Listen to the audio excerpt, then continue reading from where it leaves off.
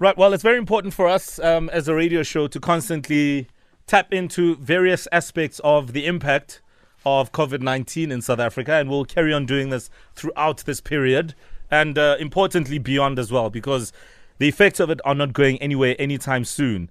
But what we have seen as well, very, very concerning to some extent, is movement of large numbers.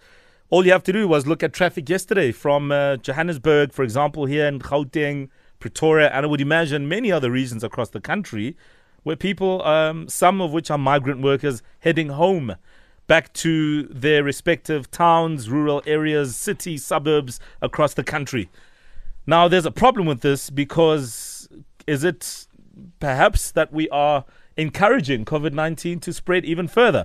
Well, let's unpack this. Joining us on the line is CHERYL Cohen from the NICD, Head of Center for Respiratory Diseases and Meningitis. Good morning and welcome. Good morning. Thanks for having me. The dangers of Gauteng migrant workers, for example, leaving the province to go back home, and how that is not helping in curbing the spread of COVID-19. I mean, what exactly are these dangers?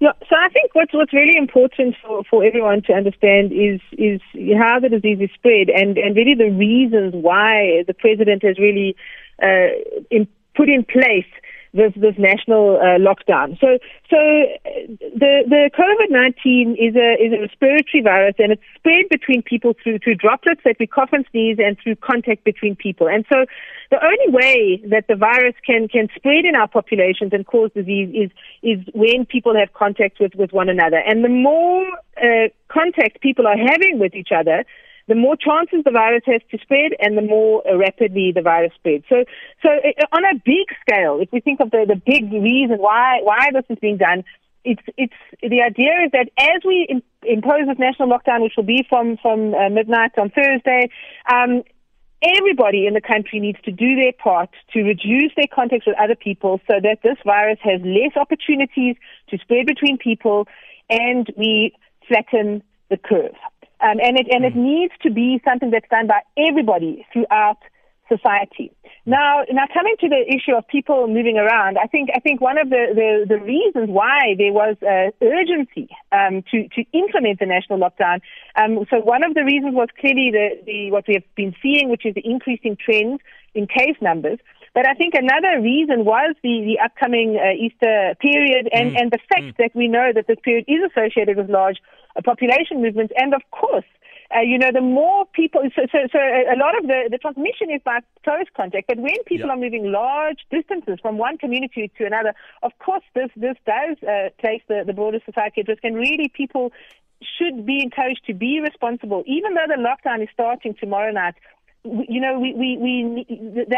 time was allowed in order to allow businesses and other groups to prepare. But we should all be behaving responsibly already. We should all be reducing our contacts, and we shouldn't be traveling all over the country at this time. We should be going home. But also, CHERYL, I mean, if I may, there are practicalities here. For example, I have a helper and she has left her kids back at home, maybe in the Free State, and now she feels that she should be with her kids during this lockdown period because her kids are on holiday, but she works for me here in Johannesburg.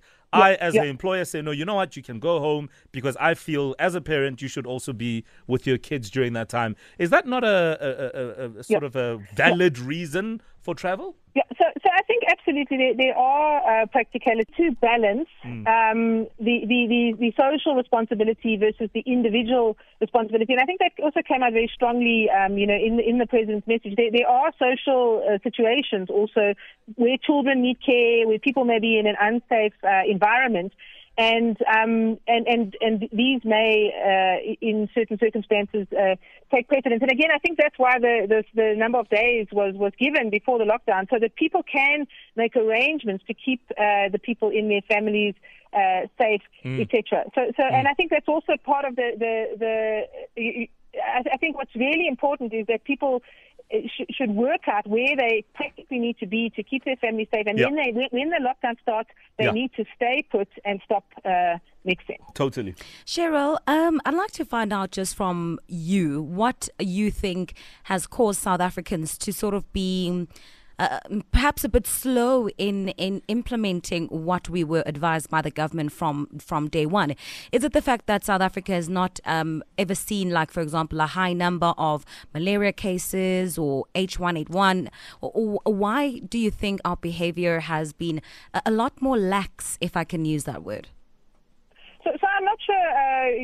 I'm not sure that there's evidence to say that our behaviour has been more lax than other countries. I'm not sure on what basis you are saying that. I think certainly from a government and a leadership perspective, our government has been very, very proactive. In fact, in terms of responding to the epidemic and putting in place, measures that are designed to reduce the spread. I think more on a community level, again, maybe it depends on the circles that you're in. Certainly, I have generally found that, in fact, there's a very heartening sense of social responsibility amongst people, and that people really are trying, everybody in their way that I come in contact with is really trying in their way to do what's right. I think what's very important is that we need to do more communication so that people understand how this virus is spread, what the risks are, and what they can do. And I think the other thing that needs to be considered, and it was raised in the previous question, is that in South Africa, many people may also have challenging social circumstances. People do have families to care for. They may not have a steady income, and so there may be genuine challenges in implementing what government is recommending. And I think most people are really trying to do what government is recommending, but I think we have to recognize people have challenges, and everyone in their own context really needs to try as much as possible to do what is being recommended. But I don't agree with you. I think that we've been left. CHERYL, this is Owen speaking. We've jumped from 411 cases to 709 cases as we speak this morning. That's an alarming increase. Looking at going into the shutdown, that number is expected to rise. But during the shutdown and thereafter, what does the model say? Obviously, we're looking at models and the curve. Do you think it'll come down drastically, or will it still increase but not as fast? Yeah, so I don't think we expect the numbers to go down. I think you mentioned the dramatic increase, and this is what we call exponential growth, and this is what has been seen all over the world with numbers of COVID-19. Remember, one person infects two people who infects two people. This is the nature of infectious diseases, and this is why we are taking such dramatic interventions to try and drop the rate of growth, because this is the nature of an infectious disease. Based on what we've seen in other countries, we don't expect the number to go down. The number will continue to increase. The hope is that the rate at which they go up will slow, because the rate is directly determined by the frequency of contacts between people that could give rise to transmission. What is also very important to understand is that the trends that we see today, because of the longish incubation period of this virus, up to 14 days between infection and disease, really what we see today reflects what is happening last week and the week before in terms of spread of the virus. So because of the nature of this virus, there is quite a long lag in terms of what we see in the numbers and what's actually happening in terms of the transmission on the ground. So I think people also need to understand that there will always be a lag in terms of the trends that we see in the numbers. And so any intervention there would be a lag before we start to see the impact of that intervention.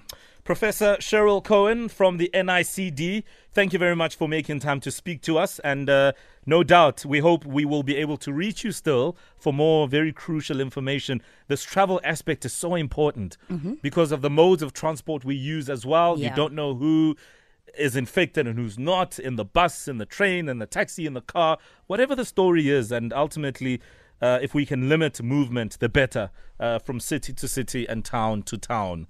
Well, it's 9 minutes to 9. This is the Morning Flavor on Metro.